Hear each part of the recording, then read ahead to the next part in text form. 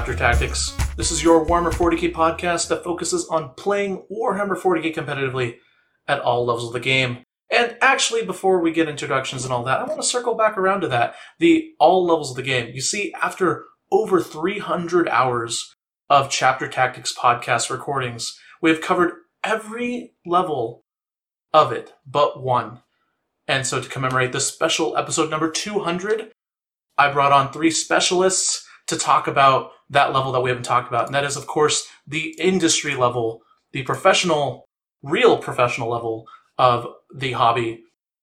So, introducing these 3 titans of Warhammer industry is going to be me, Petey Pob, and to throw a little extra spice in there, I decided to give us all a designated super faction of Warhammer 40k. So, representing the tricky, thin, pointy-eared Eldar is our very own charismatic Archon, Skari. I will be wearing your face on my face soon. Beautiful. And then I found this guy floating around in the Great Rift somewhere in space, and so he decided to take time away from his busy schedule orchestrating raids on Planet Twitch and polishing the skulls on his Shrine of Chaos. I brought on Dave from Mini Wargaming. I still can't get over the wearing of the face. Oh, man. I love it. That's right. Terrified. And then finally... Thank you. Oh, I guess not finally. We have a real-life Catachan on here. And so I'd like to introduce, in all his sub-200-pound oily muscle glory, Reese, representing the Imperium. Be the smallest and weediest Catachan of all. But if I'm still alive, I had something going for me. And then finally, representing the Xenos faction, the Afterthought, me, Petey Pop. Hi, I'm here. All right, moving on. So this episode You are also a value, Pablo. Oh, I was, GW Xenos faction after the... Salty Warmer listeners definitely got that joke, I hope. Anyways, let's talk about the episode. So, we've had 200 episodes of this podcast, and I realized that I never really answered the question that a lot of people asked, which was, how do you turn Warhammer 40k, Warhammer, my hobby, into a real-life profession? It's something that, as a nerdy gamer growing up, something that I always wanted to do, right? I always kind of revered the professional gamers who played like StarCraft, or for I imagine a lot of you, streamers, book writers, all of the people who turned Warhammer into a profession, or any of their hobbies and interests into a profession. That was something I always wanted to do. And I and the 3 of us are some of the lucky few people who were able to successfully do that. And so that is what we're going to be talking about. We're going to be talking about what we did to turn Warhammer into a full-time job. We'll talk a little bit about how we started, what were some of the pros and cons and challenges that we had to face as content creators and as industry professionals. And then we're going to talk about what it takes to turn Warhammer into a full-time job. What are some pitfall limitations that you would expect to make it in the Warhammer world? And then we're going to talk about some jobs that you might be interested in, entry-level jobs, careers that you can pursue, and all that good stuff. It should be a very fun, informative episode, and I absolutely have been looking forward to recording it. But before we jump into that, of course, we have some quick announcements. The Atlantic City Open is right around the corner. It is going to be coming in June, and we have single-digit tickets left. So by the time you are listening to this, pause it right now, run over to the Atlantic City Open and buy your Warhammer 40k tickets. We also have other tickets as well, too. All the events, I believe, at over half capacity, right, Reese? Yes. So you do not want to wait for the Atlantic City Open. It should look to be a super major, should be the first super major of the new ITC season, and it's going to be a lot of fun. Also, wanted to give a special shout out to the patrons. You've been supporting me, and actually everyone who's been listening to this podcast for all 200 episodes. I know some of you exist. I apologize for giving you 200 episodes of slightly above average 40k content, but I promise that you will get another 200 episodes of even more slightly above average 40k content if you continue listening to Chapter Tactics. So thank you all, amazing listeners and patrons. You guys are all the best, and gals. You're all the best. All right. Let's go ahead and jump right into it. First topic, how did you find out you were going to turn Warhammer into a profession. And we're going to start with Mini Wargaming Dave. So why don't you tell us a little bit about, what you do, introduce yourself to people who maybe haven't heard of you yet, and also what does your job look like in Warhammer? Okay. All right. So I guess we're going to jump right in here. So first off, when you said at the very beginning that this is the competitive podcast, I thought, what the heck am I doing here? I'm not a competitive player at all, but the topic and the whole thing about the whole episode, the idea, that makes sense because I do Warhammer as a living. So now I understand. I get that. So I am a casual player. I'm a narrative player. So 13 years ago, we're going to go back to the beginning. 13 years ago, I played this tabletop game, Lord of the Rings, made by Games Workshop. I played it one time, and Matt Glanfield, who's my business partner now, we played this game together. He called me up. He's like, Dave, you want to play Lord of the Rings? Sure. What's Lord of the Rings? Oh, it's a miniatures game. Okay. We grew up playing Risk together. We're good friends growing up. And after that first time of playing, I was doing landscaping at the time, and I thought, well, I don't want to be doing landscaping because I don't want to have arthritis when I get older because my dad has arthritis. I want to do something different. Matt, you want to do business? Sure. Do you want to sell miniatures online? Okay, let's do it. It was very I was in my early 20s, and we really, to be absolutely honest, had no idea what we were doing. Matt had a better idea because he was an internet marketer, but an online e-commerce store selling miniatures, that was brand new to both of us. So that's where we started. We look nothing like that today. We don't sell miniatures anymore. We are 100% content creation with a subscription model business, like whatever subscription that you can think of. That's our business model now. We produce content. But we started that over a decade ago when it wasn't such a widely known and common thing. It was this was before Netflix. This was before the things that you think about when it comes to that. And so, yeah, that's how we started. It was 3 years of grinding, not paying ourselves at the very beginning, when YouTube was a very new thing. This is almost 14 years ago now. So YouTube was just this thing that kids went on to kind of make goofy videos. And this is before advertisers were taking it super seriously. Nowadays, everyone's on YouTube. So we kind of grew with YouTube and with the community growing online all at the same time. And we were definitely there at the beginning of that growth, along with the digital acceptance of media and online consumption of media. This is before binge watching stuff was common, right? This is before all of that was a thing. Our first product that we made wasn't video battle reports. Our first digital product was a Terrain CD with articles on it. That sounds so weird now, man. It ages us so much. That's the first thing we sold. Those were the first people that signed up to the Mini Wargaming Vault, which is our subscription-based business. That's what sustains us. That's what supports us. And we just went from there. We started experimenting with terrain tutorials and painting tutorials on DVD. When we made that jump, that was a huge deal. It's hey, we're making DVDs now. That's pretty sweet. And then we just delved into battle reports after that. Yeah, so that's actually a very common theme I've seen in the people who've started Warhammer and turned it into a job, right? Reese, and a spoiler alert here, I'm taking some of Reese's thunder. Reese and Frankie, when I asked them kind of a similar question when I first met them, it was kind of the same thing. They didn't want full-time, regular boring jobs, right? A lot of us, we have jobs that we don't like. Or we don't want to do, or we don't see, ourselves doing in a few years.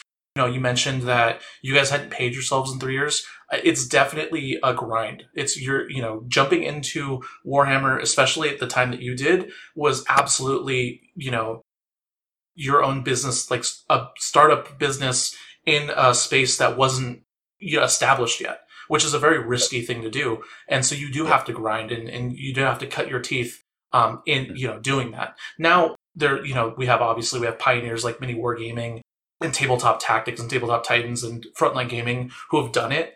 And so starting to a new listener starting off, you have resources to learn from. But when you and Frontline Gaming started, it was just kind of like the Wild West. Mm-hmm. Yeah, definitely. It definitely felt like, hey, there's open field, put a stake in, and then start building stuff. So to segue into Reese, who I think had a very similar experience. Reese, why don't you tell us a little bit about Frontline Gaming and how it did kind of evolve in a similar way from Mini Wargaming, but obviously, you both took completely different directions, but succeeded either way. So why don't you tell us a little bit about your kind of plunge into Warhammer, making it a profession? So we actually took inspiration from Mini Wargaming. So thank you, Dave. And awesome. Yeah, because you guys were making content in the beginning, like you said, like the beginning. You were one of the first content creators, and you had a big following, and we saw that, and that's one of the reasons why we started making content, video content as well. And our early YouTube content is hilariously bad, but but people really liked it because, like Dave said, you guys love the game, and you have a love for the game and the community, and it shows. And we saw an opportunity to fill a niche that wasn't really filled online. And so we started making YouTube content aimed at competitive content because there was barely any to none at the time. And that allowed us to come in later and make, honestly, lower quality content because we were filling a niche, right? And that's a really good tip to anybody out there that's thinking about trying to take the plunge. There's an expression in business, niches make riches, which I would agree with that 100%. Yeah, and like if you're trying to get rich, don't go into this business. But if you can identify a niche, then it gives you room to come in and be an amateur and kind of like grow into it. Mm-hmm. And so that's what we did, and that was one of the ways we got the word out about our business because we our origin story is really similar. Frankie and I, we were business partners on a previous venture that failed. And Frankie was working at UPS. I was unemployed. I had a little bit of money left. And basically I was like, well, I've got enough money to like barely get us started. Let's open up a store. And Frankie and I worked for no money he went 2 years, and then I lived on like about $1,000 a month for 2 years. So it's really similar story. We were young. I was youngish, and it was just a grind. And it's just like producing that content, staying passionate, being very frugal. And we did it a little differently. It's like we had a store, we had a paint service that we were painting the models while people were coming in the store and producing content every single day. It was very challenging, but it allowed us to like make a bigger impression than our company was. And it was hilarious when people would come and visit our store. They'd walk in and it was like the size of like, my bathroom. And they're like, this is it? Like everybody thought we were a big company. We weren't. We still aren't. We've grown tremendously since then. But really getting in there and putting yourself out there like that and doing it without expecting to make any money, perhaps ever, and just trying to make the best content and really just engage the community. That was how we got the wheels turning with Frontline Gaming and managed to be profitable even in our first year with a 450 square foot store, which is like nothing. Yeah, and the trend I'm hearing both is that starting early, Frontline Gaming and Mini Wargaming didn't actually have a lot of competition when you started. Obviously, there were other things that you had to do to grow the business. But Scary, who is relatively new to turning Warhammer into a profession, has actually had to deal with a lot of competition, right, in your field, right, Scary? So why don't you tell us a little bit about what it's like to start Warhammer now? As you made the plunge just a few years ago, and you're very successful, by the way. But you started in an age where there were a lot of content producers and a lot of content creators, especially in your niche. So what was that like jumping into it, and what do you do specifically now? Well, first of all, you're very kind. Secondly, it's been about a 10-year process, not like in terms of like creating content. It started more as a hobby. I really liked, the battle reports that like Reese and Frankie put out, which were really fast, really concise. And so I thought I could do it. And I just started putting like a bat rep up every once in a while. Really funny, while we were getting ready to record the show, went to watch my first battle report I ever did, which was 9 years ago. And it was like in like a dingy, bad lit basement with like cardboard terrain, and like none of my miniatures were painted. And, seeing that and seeing like how far it's come, it's really eye opening, because it was always just meant to be a way to express like my hobby. And I never really saw it as an avenue of sort of providing for my family and creating content as a career. And then it started gaining traction. I want to say about 4 years ago. That's when I really started seeing a lot more. Like, I guess the production content, the production level went up and people started getting more involved. And I've always been a very sort of like niche, right? As Reese was saying, like a niche, within a niche. And sort of getting typecasted as that like Dark Eldari player, which has, in a sense, been one of the biggest benefits to me working in such a saturated market, right? Because of the fact that if you need to know something about Dark Eldar, you can reach out to Archon Skari, right? And from like a content creation, it's fantastic because I love the faction, but it's like I'm a heart surgeon that specializes in a very specific type of heart surgery that requires like specific training.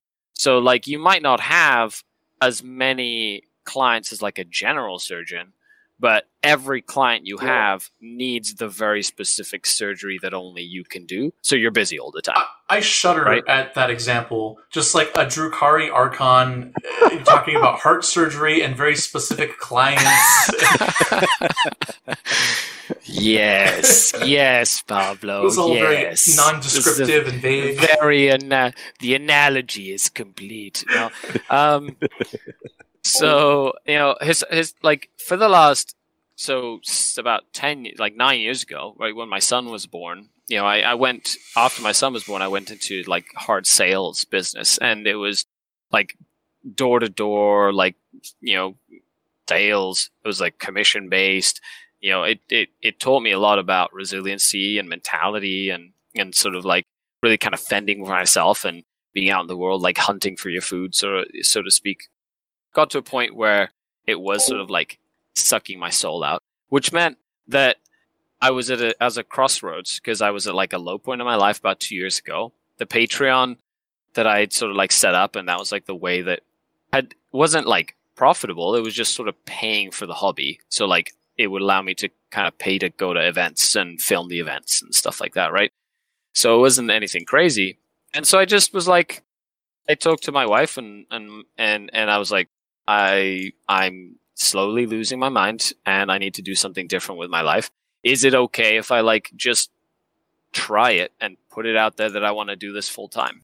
So basically within like a week, I'd shut down like my business, shuttered like the sales sort of business. And I put a statement out being like, I want to do this full time. If you want to help me do something cool, like, support me on Patreon. And like the amount of community support I got is still to this day, like very, very heartwarming and humbling.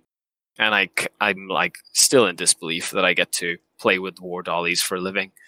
And I love it. Like I'm busy all the time and I do a lot of work. And, as an entrepreneur, like Reese and Dave would know, we put in like crazy amounts of hours.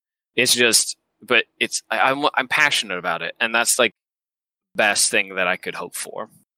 That is a really great point, actually. I guess this is kind of touching on a topic in the future for the show, but just real quick, like our industry, what we do is entirely audience based, right? We're not producing a good that people need. We're not, selling people stuff. We're literally in the entertainment industry, and that's what we're tied to. GW produces everything, and we kind of just entertain, and every job that I've seen in 40K has to do with that entertainment value, whether you're a paint commission and you're painting stuff to entertain and creating art for someone, or you're a content creator, or even if you're selling stuff, if you're like a friendly local gaming store owner or store manager, you're selling entertainment. You're essentially competing for people's time.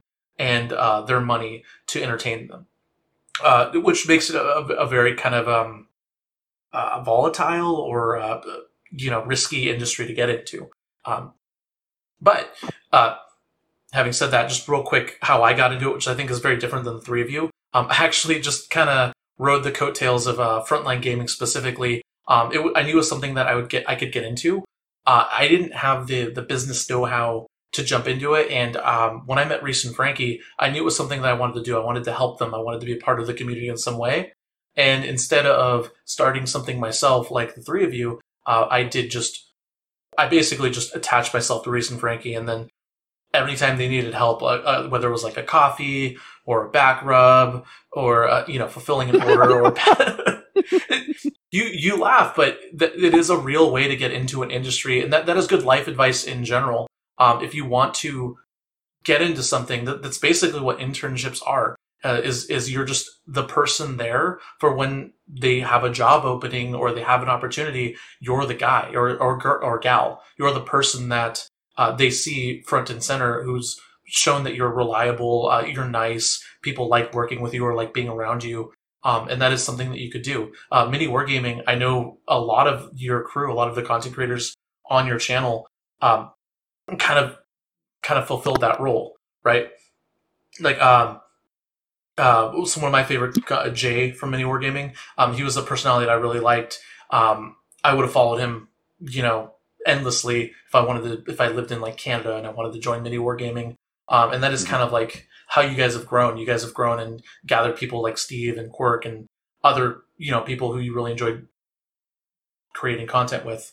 And so, companies, yeah.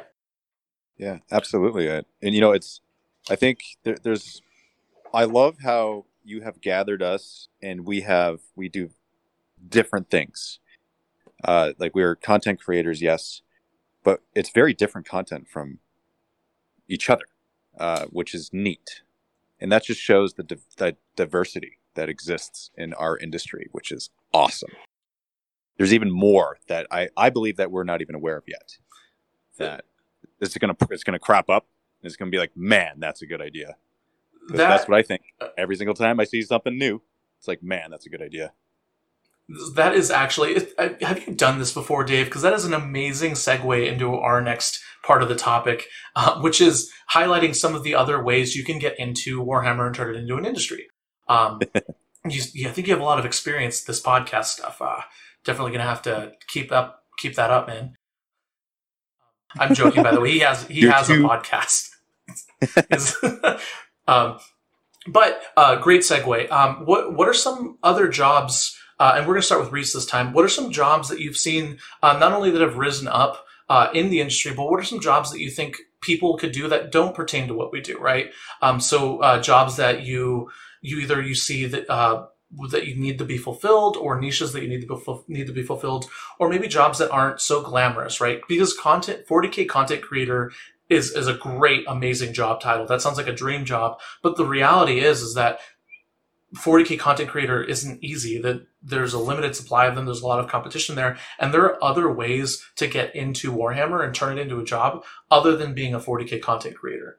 So Reese, starting with you, because I think Frontline Gaming has those opportunities and has given people those opportunities. But what are some other jobs that you've seen in the industry?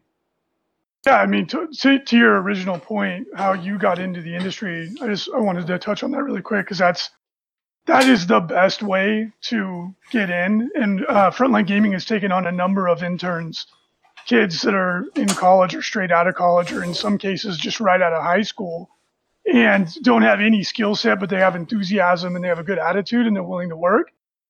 And like companies like us, and I would imagine Mini Wargaming is similar, and other companies, is that we have a policy, like we know why people want to work with us.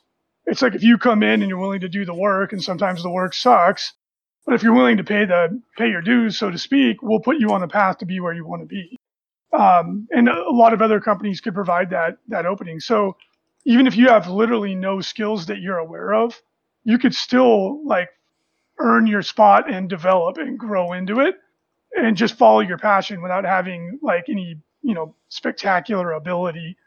But if you're somebody that wants to be like a solopreneur, or you kind of want to do your own thing or whatever, honestly, your imagination is the limit, because a lot of the things that got us to where we were did not exist before we did it. And mini wargaming's exact same story, right? Like, I don't think anybody thought, running events could be a semi-profession. It's like one part of our company, but it's become like a big part of our company. We have 8 events now that we run all around the country, and we started doing that just because we enjoyed tournaments, and it was that simple. And as we got better at it and kept doing it and kept doing it and kept doing it, we saw like, oh, this can actually contribute. I don't know if you could live on it by itself, but it could contribute to an overall like career in gaming. And really just your imagination is the limit. Like, to Dave's point, there's so many ways to monetize your hobby and your passion, and like 90% of them probably haven't even been discovered yet. So don't think just because somebody else hasn't done it that it's not viable. And especially, if you're in a position in life where you can take some risk, just go for it, right? And like, do it to the best of your ability, and show your passion, and give it your best shot, and just don't have analysis paralysis. Like, don't go into it thinking I have to be an expert before I do it. All of us are figuring it out as we go, right? So trust your instincts and be creative and go for it. And if not, if you want to follow like a tried and true path, like being a content creator, study the best and just try to produce the best possible content, put yourself out there and just go for it. And don't expect to get rich. Just do it because you love it. And eventually, if you're producing good content, the money will come. It will come of its own. Like Scari's story, you just put yourself out there and then all of a sudden doors start opening. Yeah, absolutely. I couldn't have said any of that better myself. One thing that you touched on, Reese, that I kind of want to expand on was the idea that there's other jobs growing that we have yet to explore, right? And they come from attaching yourself to another company like Mini Wargaming or Frontline Gaming. When I first met Dave, I expected Dave, right? Which is, if you've ever met or seen a Mini Wargaming Dave video, you'll know what I mean by that. Like, I expected Dave, and I got him. Like, Dave's an amazing, energetic guy. But what I didn't expect to see was Dave's cameraman. You see, I had, to this point, never thought of the idea of a guy who just follows a content creator around and edits videos and shoots and just is just like, that's the thing. And so Dave brought his cameraman, Rob. Right? Rob? Yes. Yes. Dave brought his cameraman, Rob, to the LVO, I think LVO 2018 or 2017. That kind of opened my eyes to like, oh my God, there's so much more you could be doing. And there's also, that also opened my eyes to like, oh yeah, Mini Wargaming has a ton of people behind the scenes that you never see, working hard and helping produce that great content. And so Dave, what are some you also have obviously experience in the movie industry as well. What are some kind of like behind the scene jobs that have kind of propped up from a direct result of running Mini Wargaming, and to an extent, doing what you do? Yeah, this is a good question. Well, I can actually start by just explaining kind of the different jobs that exist at Mini Wargaming. Nice.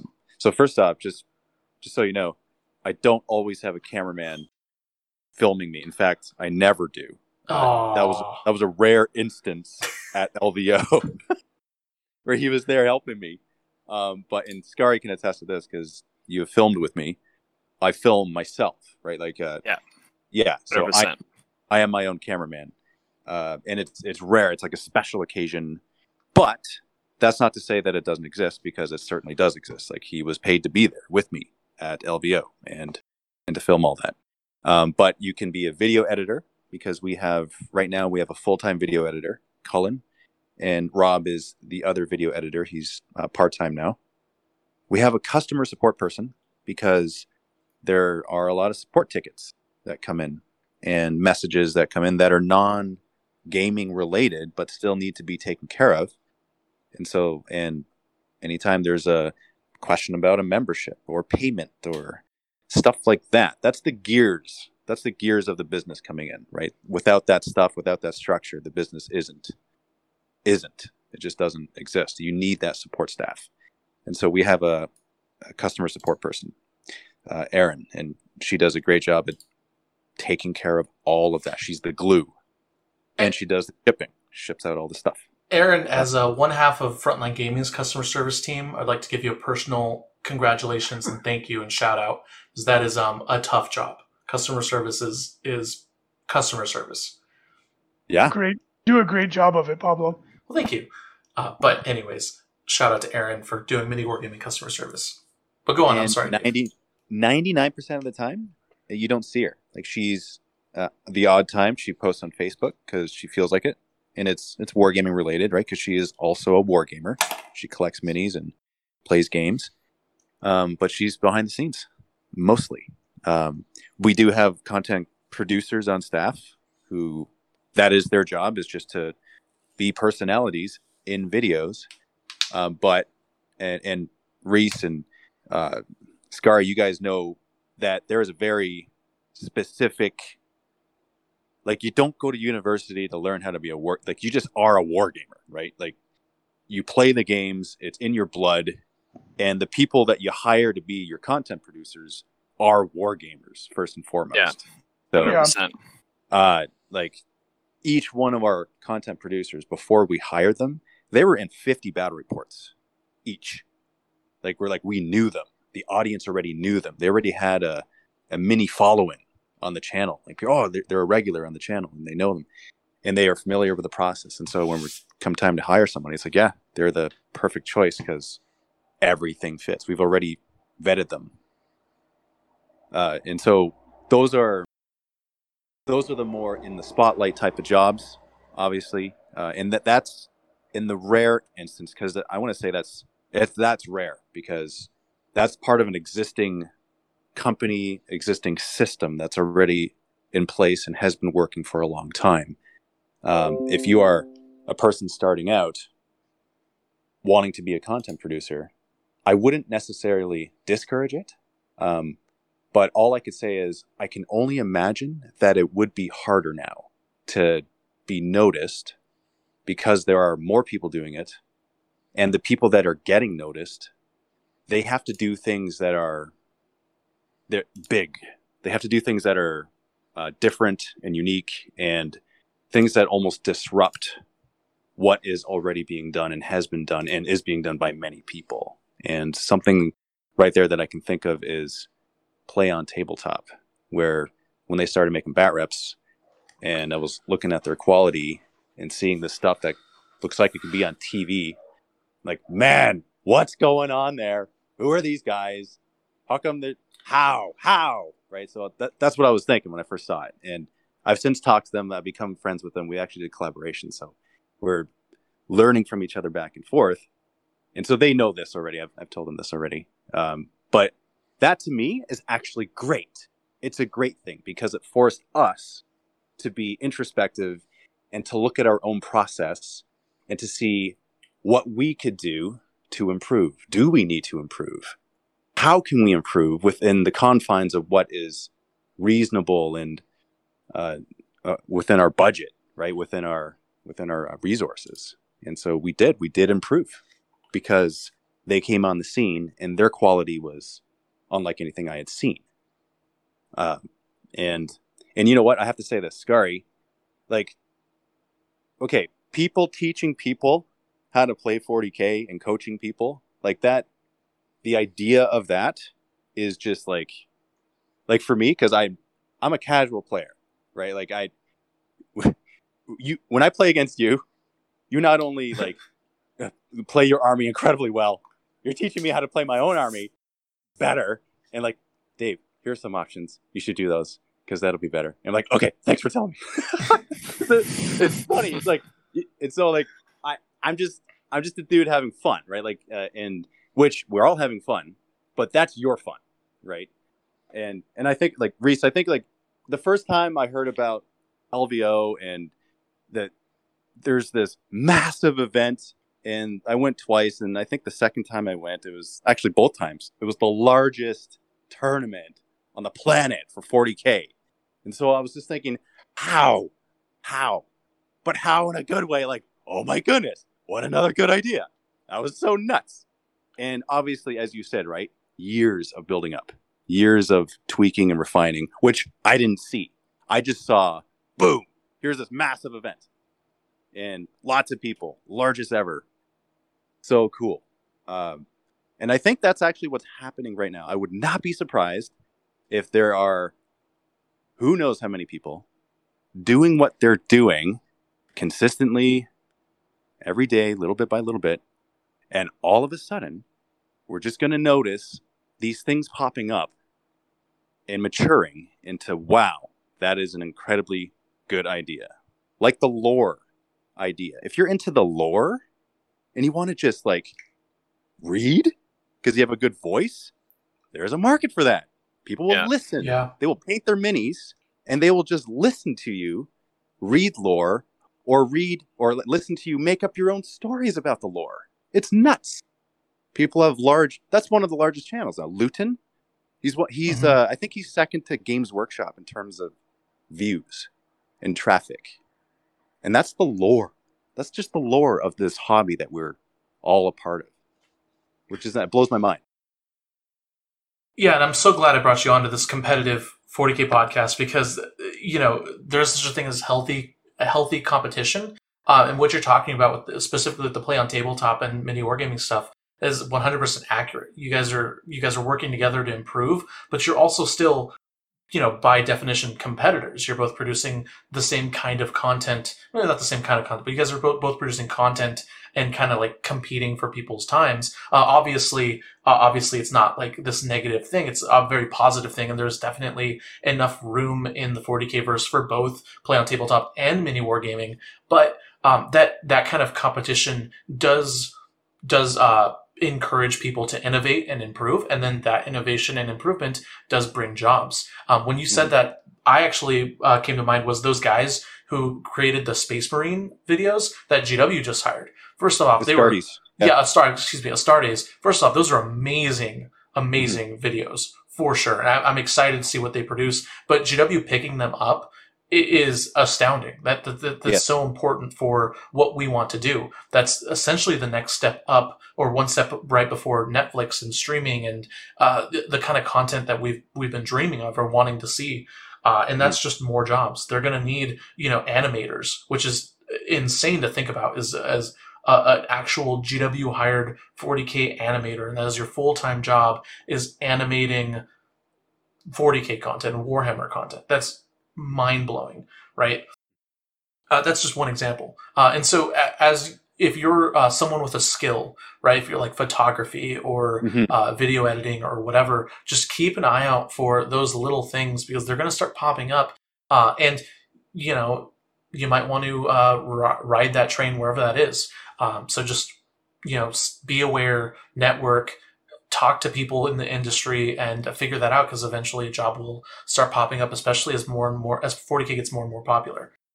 Yeah, absolutely. And, I have to say this too, Pablo, thanks for reaching out to me to be on this podcast, because that right there is an example of cross-pollinating the different aspects of this niche. And years ago, Reese, when you and Frankie reached out to me and you invited me to LVO, like, had you not done that, there's so many people I met at LVO, and there's so many collaborations that were spawned because of that. Who knows what didn't happen because of that? There were so many things. There's so many companies now that I work with, and we do collaborations and giveaways, and we help to grow each other. Like, it's nuts. So networking absolutely is it's actually paramount for us, especially because we're a small industry. Yeah, it's true in any industry, right? Like, going to networking events is one of the best ways to meet people that can help you, that you can help them. And like you said, you can form strategic partnerships. And it's also just fun, right? It's fun to go to these events. So I totally agree. Like, if you're just trying to like figure out where do I fit into this whole picture, I really want to be in it. Just go and talk and put yourself out there and talk to people. And like, to Pablo's point, these Astartes videos are like ludicrous quality. This person's obviously very talented, but he put himself out there with this amazing content, and now look, he's making official like canon material. Like, for someone doing what they're doing, to go from a found film to the big leagues, like I can't imagine a better feeling than that must be, Mhm. So just getting out there and meeting people and getting out of your comfort zone and talking to people, that's like the first step for sure. Yeah, Yeah, one of the nicest things about being a part of this community, as like as niche as it is that sort of sense of camaraderie. Like it's incredible how like tightly knit it is, even though it's so like unique in that way. It's really cool. yeah. I always find it really funny when people get a little sensitive online and they start drawing lines and picking tribes. Because I see a lot of people argue online about like oh, this person is better than this person, or oh, competitive 40K is better than hobbying 40K. But like on the surface level, or on the surface level, that's what you see. But when you start deep diving into it, like every single person who's a content creator who's a part of the industry, it's always been so nice. Like I don't think I've ever reached out to anyone and they've been like, oh, girl, you're PD Pop, like So then I think we all kind of understand that there's a camaraderie and a networking. We're all in the same boat together, regardless of everything that happens. Now, Dave also mentioned another great point, that was coaching services. We actually have a official live 40K coach right here on the podcast, and that's Scary. And Scary, what you do represents an entire new industry that honestly is really exciting for me, and that's coaching. Because I've always felt like 40K coaching fulfills a need in our community that's needed by everyone, not just competitive players and not just casual players. So why don't you talk a little bit about that? Because I know you've been on tons of podcasts. You're part of the Art of War with coaching services there. And you do your own thing. You were a teacher of sorts. You have hobby times. You constantly teach your streamers, or not your streamers, your listeners and your patrons new things about hobbying and competition and life and being a good sportsman. So why don't you talk about that in that world? Because that is a new world to me too. Absolutely. Well, one of the like getting into coaching was definitely something that was like that was definitely something that wasn't really being doing when I started. I went to the WTC in 2018, and that was like my first big year into like the world of competitive 40K. And like I believe like Nick Navati just started the Brown Magic, right? And that was like the first sort of foray into sort of like competitive gaming, into competitive coaching. And that really inspired me to sort of put that as an option on like when I was doing my Patreon and stuff, or get involved in sort of like the coaching. And I started with like a couple clients here and there, and over the last 2 years, that the industry of like coaching and teaching and being like an integral part of like people's development has been not only very rewarding, but also very educational for me as well. Like from developing a system to like coach someone from varying degrees of sort of like skill, all the way to like teaching people not just how to play the game, but how to train their mentality, how to train their bodies to go to like big events. Like it's a lot more than just learn how to play and move, and it's like literally having like a personal trainer, right? And it's been awesome being in that industry and helping develop the industry from the ground up, and sort of creating things that everybody's using, like for like in all of the different coaching services that there are, which is really awesome to see how it's maturing and how people are benefiting from it. Yeah, absolutely. And it is really more about that, right? The thing I've always loved about competition is not proving who is the best. It's always been about the wholesomeness of the camaraderie and the improving yourself.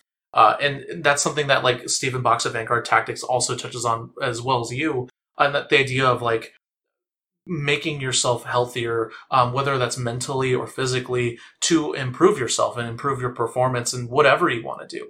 Because that, let's be honest, we all need a little help sometimes with taking care of ourselves. We all have slip ups. We all are always striving to be the best possible we can be. And that's something that coaching very much falls into. And it's not something that people talked about. very much, especially coming into Warhammer 40K. When I kind of jumped into Warhammer and I wanted to improve, my coaches were literally like Jay from Mini Wargaming or like a Reese at Frontline Gaming. Like it was just whatever content I could grab my hands on and learn. But I was never given the opportunity to, pay someone for their time to help me and guide me. And that's something that Scary and other people can offer now. That is a service that we have that we didn't have before, which is really cool. All right.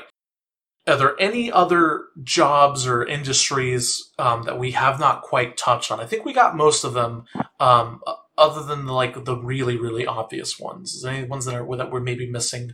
Final shout-outs before we move on to the final topic. I mean, there is miniature painting. I don't know if we mentioned that. Yes, there are professional painting services. Yeah. Another one that a lot of people don't think about is that all these businesses need the same support staff. Like Dave mentioned, that every other business needs. So if you have a passion to get into gaming, and perhaps you're an accountant, or you took some film classes, or you have any specialized skill that is useful for a business that's in content production or retail, e-tail, marketing, there's a space for you, because all of us need those skills, and a lot of us don't have them.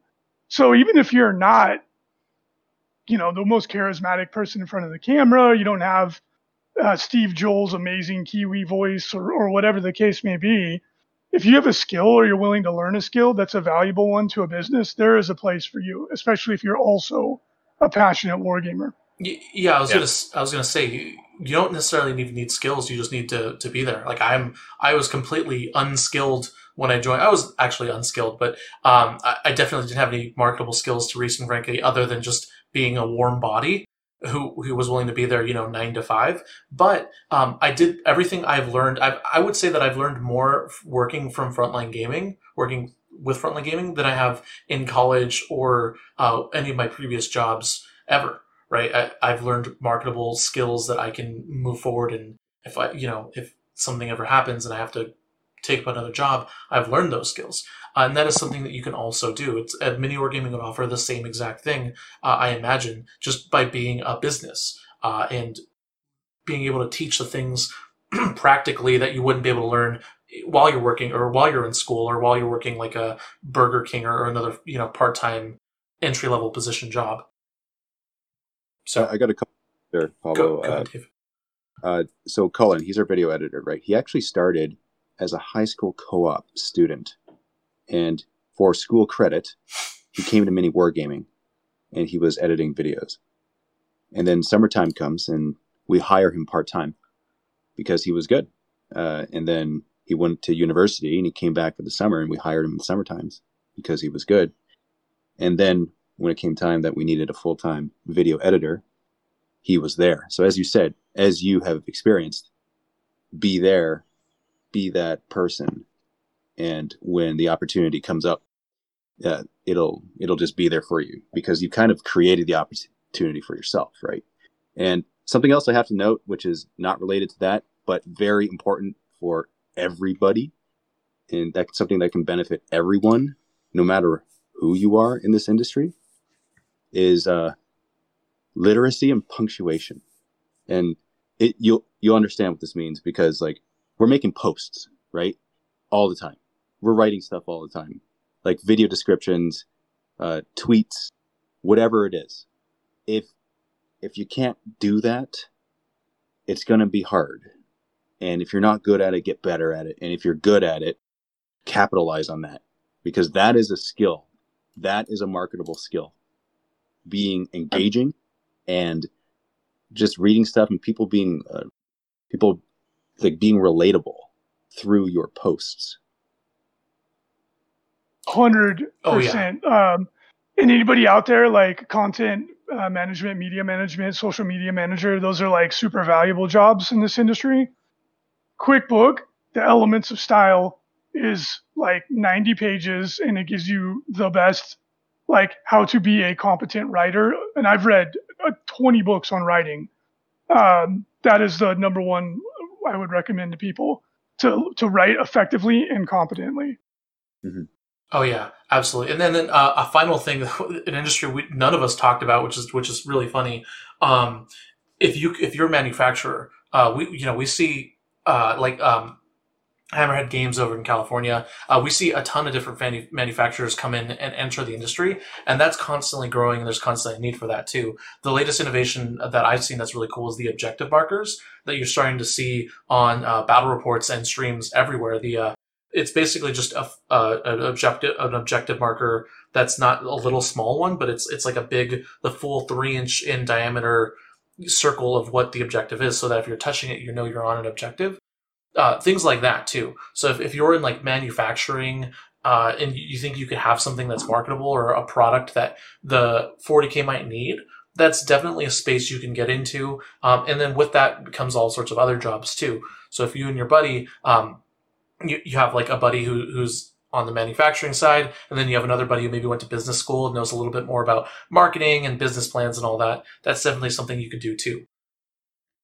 So there's a ton of jobs. All right. Let's go and move on to the final topic very, very briefly. Actually, we've kind of already covered this a little already, which is basically what are some of the pitfalls and limitations of our specific careers? How about instead of turning it into a topic, is there anything you guys want to say about, like a misconception about what you do? Like maybe if someone came up to you and asked, oh, hey, what you do is actually kind of easy. Like, what's stopping everyone from doing it? Or what are some of the things you have to be aware of if I wanted to do what you do? So just round table, if you have anything to say about it, you want to say about that topic specifically, but how would you caution people towards doing what you want to do specifically? Well, the first one and the most hilarious one, I can't tell you how many people literally thought that Frankie and I played games all day. Like, I can't, like, the misconception is so common, and it's hilarious. I'm like, I play dramatically less games now than I did before gaming became my profession. Like, anytime you turn a passion or a hobby into a profession, you have to be prepared for your enthusiasm for it to wane and your interaction with it to change. And that is, to me, has been the hardest part of managing this. Like, there's been times when I have not wanted to play the game at all, but you have to, because it's your job. And not only do you have to do it, you have to do it with enthusiasm. And that is definitely been the hardest part. And then the other part that's been really challenging for it is the misconception about finances. Like, people think just because you're like an entrepreneur that you're making lots of money, and like especially us in the events business, not anymore because we've been really transparent. But people like multiply the ticket price times the number of people, and they're like, "Oh, you're rich," and you're like, "You forgot the other part, which is all the expenses." And so it's a combination of, like Scary said, like, and this is true of if you go and look at the data, the average entrepreneur is making less than minimum wage, right? So you're working more hours. It's something that you love that could quickly turn into something that you hate. Hopefully that doesn't happen, but you could find yourself not having the same enthusiasm or looking at it in a different way. And you're not going to be making as much money as you would with just like a normal job. Usually, like, over a long period of time, you'll probably get there or even surpass it. But you have to be willing to come in, understanding all those things and still being committed to it. And it will pay off, but financially it will if you're smart and you work hard and you're lucky. But you have to be doing it for the joy that it brings you, and you have to find a way to retain that love. And it might take a different form than it did when you started, but you have to you have to be mindful of that, because it can turn sour. The illusion of what it looks like from the outside looking in can vanish very, very quickly. Well, really, really well said. Dave, do you have anything to add to that? Yeah. Or Scary? Reese, you literally took the words out of my mouth. Like, that's actually what I was going to say, is like, don't always feel like playing. And that's what I do. I'm a content producer, right? So, and I think you're right.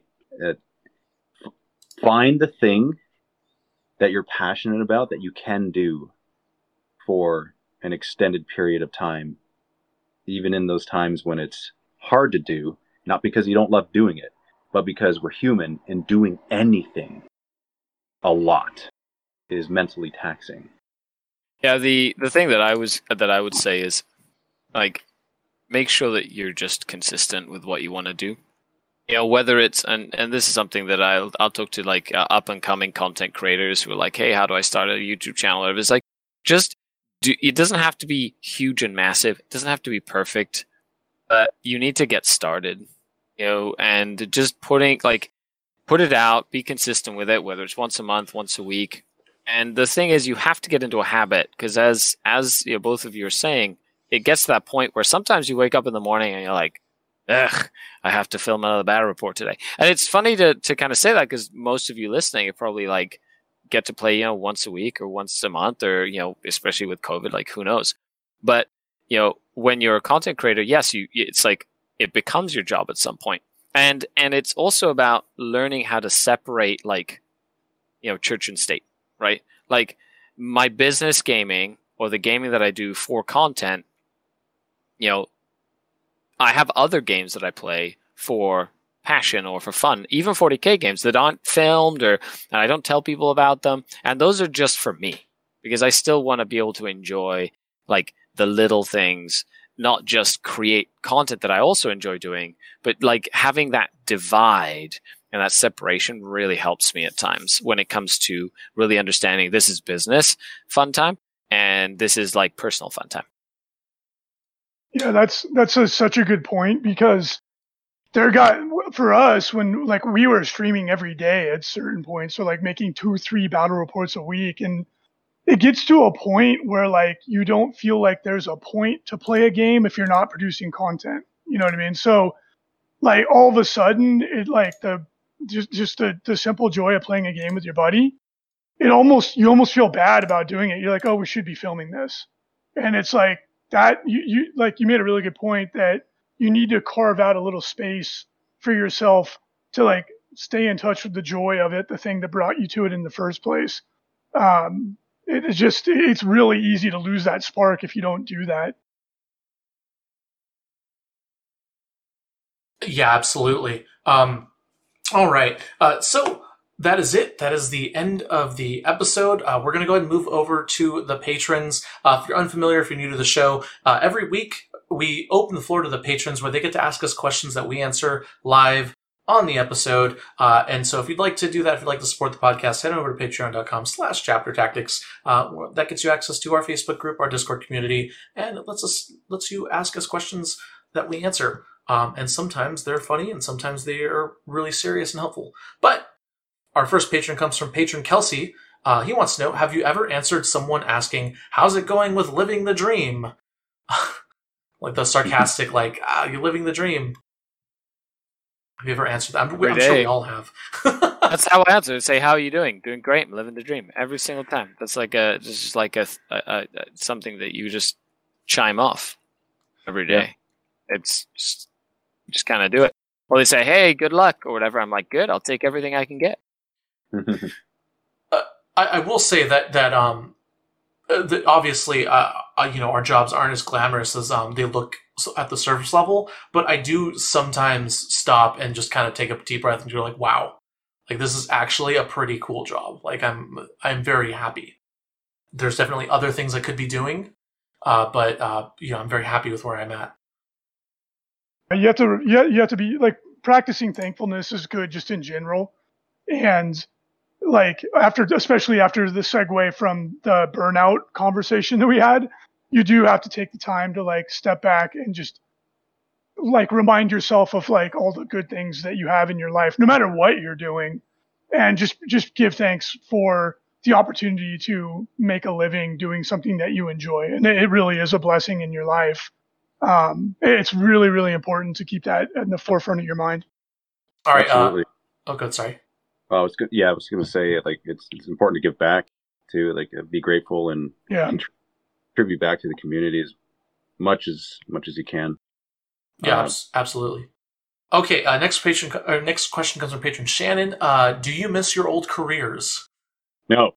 No. No. No. No. Like like Scary was saying, like how he felt like he was losing his soul. I worked in finance before this, which, like, imagine like the Wolf of Wall Street, or like that. Literally, I mean, that's obviously an exaggeration, but like, I worked in an environment like that, and you want to talk about feeling like you're losing your soul, man. Like, I would not go back for anything. All right, next patron comes from Christian Tim. Do you have other hobbies because you feel I burned love out? how definite the answers to that question was. Sorry, Oh, I didn't yeah. mean to interrupt. No, I it just was- love how like All of like us. just cold be like, no. Patron Tim wants to know: do you have other hobbies because you feel burned out on Warhammer? Other hobbies? Yeah. So like, Yes, absolutely.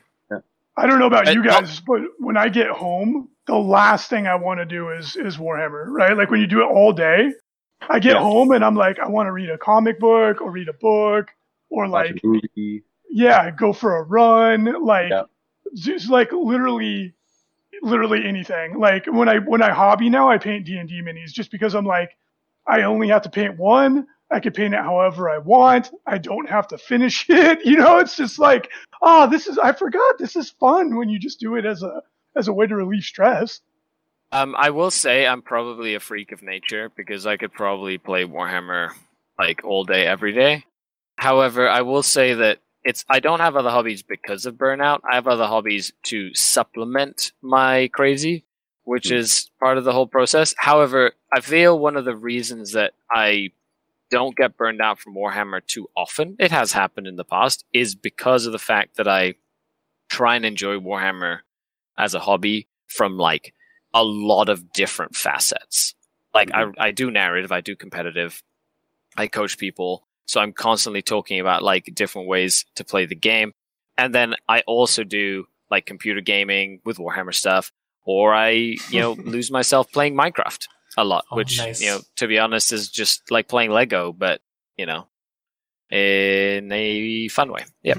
For me, I've always been a very competitive guy. I've always really liked, playing games and improving and winning and doing that stuff. So I kind of seek out things that I can't, play. Basically things that I can do in a smaller time frame than a Warhammer game, because a Warhammer game can take a long time, and especially for someone like Dave who is not only playing a game of Warhammer but also producing and filming it, which takes even longer than your standard Warhammer game. So I try to seek out stuff that's similar to Warhammer or similar in competitiveness, but doesn't take as long. So like chess, League of Legends, Magic: The Gathering, board games, things like that too. But I would play Warhammer 40k if it took 30 minutes to play a game of Warhammer 40k, and I didn't require a 44x60 table. I would play it all the time, like nonstop. Do you guys find yourself playing games that you've played like a million times when you do game at home just because you don't have to think about it? Yes. Yep. Yeah, me too. Like I'm actually like, I'll see a new game. I'm like, that game looks so dope. And I'm like, but then I'm gonna have to learn like how to play it. I'm like, nah, I'm just gonna play this game I put 1,000 hours in. Back to over the last Candy Crush Saga. 5 years. Yeah. 100%. 100%. And That's how it feels. So what everyone is saying, I think it's also like we're talking about balance, right? Like Mhm. you come home, and like for me anyway, I come home and there's a window of time when there's no wargaming, there's no work, it's family time. Like for me, it's spend time with my kids, my wife, and that's that time. It's a sacred time for me, and that helps me maintain my balance with all stuff, because you could so easily fall into imbalance and like just burning the candle at both ends and trying to grow, trying to get more views and more interaction with posting, and so I think that's very, very important. Yeah. All right. Next question from patron Chase. If you had to do it all over again, what would you do differently? That's an involved question. I think for us, if we had to do it again differently, God, we would do a lot of things differently.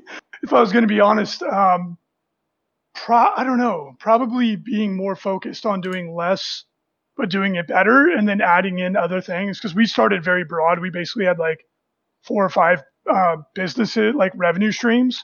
that each was basically a business unto itself. And trying to do all of them at the same time every day is like with a limited staff and limited money was really, really, really challenging. It helped us to survive the lean times because you had different revenue streams you can lean into. But I'm not sure that that's the smartest way to get going. I think you could actually be more efficient by being focused and then adding on things as you go. I think that would be the biggest change for us. I think from my end, it'll be every time somebody asks this question for anything related to life, it's like, well, if I would have changed many things, like who's to say I would be where I am today? You know what I mean? Like I am where I am because of the mistakes I made and because I learned. I think one of the biggest things would be make yourself a schedule earlier. I went through a long period of time where it was like just ad hoc and just kind of like doing it as much as I could, as long as I could. And it wasn't until I really set up a timely schedule that I really saw myself get into the flow of things and not feel like a chicken with my head cut off. Yeah. That's an interesting question. And to your point, like if I were to do things different, I wouldn't be where I am today doing what I'm doing. But I guess if I had time travel capabilities, I would go back in time and I would make the content that I make today. And then I would go back to the future and see the changes that would happen. That's what I think. Like, because it's a process. It's like many years tweaking this formula, essentially, right? So if that formula were to be implemented when we first started, like, who knows? Who knows what would happen? Would you still do the food challenges? 100%. Oh, yeah. Eating cockroaches is our #1 viewed video. It has nothing to do with wargaming. You know, that's so funny because our #1 viewed video was one that I thought was so dumb. And the guys did the milk challenge. And I was like, this is the stupidest idea we've ever had. It was the #1 viewed thing we had forever. And I was like, well, I guess I was wrong on that one. Not fair. All right. Moving on to the next patron question. Patron Nick wants to know, which style is better to grow a YouTube channel focusing on 40K guides? 2 simple videos each week or 1 quality video every 2 weeks? So essentially, which is better for focusing or for growing a YouTube channel? Rapid fire, like shorter videos that are more simpler side, or a high quality video that's less comes out less often. There's no right formula. That's my opinion. Yeah, agreed. I was going to say the same thing. The rapid fire small ones, they're easier to make, but it's whatever you want to do. It's whatever you're more comfortable doing. Like if you have the capability of doing higher production value and you're okay posting just a few videos a month, then go for it, right? If you'd rather not, then it's really just preference. Because I've seen success across the board in many different formats. So it's whatever you want. Pick and choose what you want. Yeah, totally. Because we started with the little crappy videos largely because we didn't know what we were doing. And I was the video editor back then. I had no formal training whatsoever. So that's why we started doing them, and they were easy to bang them out. And that worked for us, right? And so like you can totally do that, especially if you've got people that are snappy and funny. But if you have the skill set to make the really nice ones, like look at Play on Tabletop. I agree with Dave. I think they make the best videos in 40K, and they're amazing. But if that's your joy and you want to make like the best possible thing you can make, that you will definitely draw attention. That's just a bigger commitment. Yeah. And look at someone like Auspex Tactics, right? Who does like little 5-minute videos, but like 30 times a day, or something. Well, it feels like that because he's just always putting something up like every single day. There's like 10 or 20 videos. So it's like, so you can do both, right? And that's I think that's great. You just have to find something that you're willing to kind of put your, I want to say, heart and soul into, basically. Yeah, I've always had a very deep admiration for people who are content machines. Like the people who literally just always put out something and then still manage to find the time to put out, a high quality or, longer video or content. in addition to the small things they do. The grind is very, very real for those people. All right. Penultimate question. Patron Brett wants to know, are there any specific or more niche areas of the Warhammer 40k professions that aren't as heavily populated? So no, we talked about this already. However, is there anything that if you had to point people towards that was not as heavily populated, there wasn't as much competition, you could give them the best chance of success of entering into the industry, what would it be? Question. I think we would have it.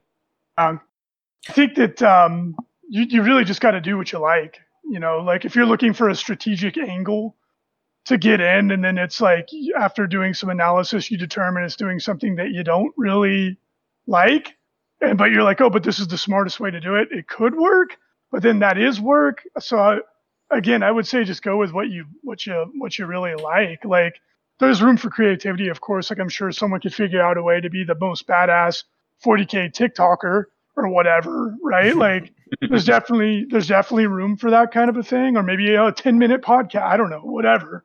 But I wouldn't approach it from that angle personally, just because like the burnout thing we were talking about, you're likely to hit it quicker and not overcome it. If it's like you're just doing it because you think it's the right angle to play. That's my take on it anyway. Yeah, I agree. I think that was well said. Yeah. One thing that I think that we don't think about that isn't obviously people always focus on the glamorous positions, like the content creators, the business owners, 40k coaches, professional 40k players, or whatever. But one thing that I would point to is that mini wargaming needs like someone to clean the toilets in their facilities. Like frontline gaming needs packing people. Your favorite content creator needs a grunt video editor or like someone to tweet every like 5 minutes, right? There's jobs that people don't want to do that need to be done. Focus on those jobs. And that's a great way to get your foot into the door in any like industry that you want. So I would say that and those aren't very niche, but they're not jobs. They're jobs that people don't want to do that people will absolutely appreciate you doing them. All right. Last question. Patron Joe, save the best question for last. Patron Joe wants to know, we all know that 40k is a pretty grim, dark place. So other than Skari, because we all know he would want to be an Archon, if you could be any character or unit in Warhammer 40k, who would you be and why? I'm going to start with this because I have a prepared answer to this question while the rest of you think. I would like to be a citizen of Macragge. Not Ultramar. I don't want to be the main planet, but I just in that system somewhere. I just want to have like 401k, completely paid for healthcare. Possibly, I don't know.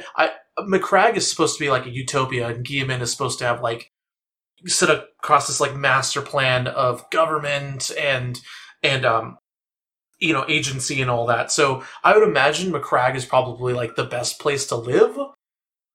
And so I just like to be like, how about a podcaster on Macragge? Like you just talk about like architecture, ancient Macraggian architecture, and that is it. That'd be great. Be a great job to live. Great place to live in 40k. Dudes, man, I think maybe Orc War Boss. Ooh. Oh, Dave, you stole. Damn it! That was my answer. Because you live forever, man. You can't be killed, and like the power of belief. No matter what you believe, it's just gonna happen. Like that sounds like an amazing being in any universe. Yeah. More fun than an orc boy, right? Like, yeah. It's like I always tell people, like orcs are like teenage boys when there's no girls around, right? Like, so it's like you're full of energy, you're destructive, but you're in a culture where instead of people going like, "Oh, teenage boy is so annoying," everyone's like, "Do it more," So it's like, let's build a hot rod and see if we can drive it to the moon. Everyone's like, "Yeah." Absolutely. It would be fun. It would be fun. Orc War Boss. Would be, yeah. A War Boss definitely is one of those like iconic, whatever doesn't kill you just makes you bigger. If you get beat up, you like, and you can literally just make anything work because you're like, this seems like it should work, and then it works. So, like, what's not to like? I felt like I picked a very boring answer, but I'm a boring Ultramarine player, so. But anyways, great. that is it for the Patreon questions. If you have any, what characters do you want to be? Let us know in the comments. Also, if you liked our stuff, if you have any other questions or comments about the episode, post those in the YouTube comments section down below. Like, share, subscribe.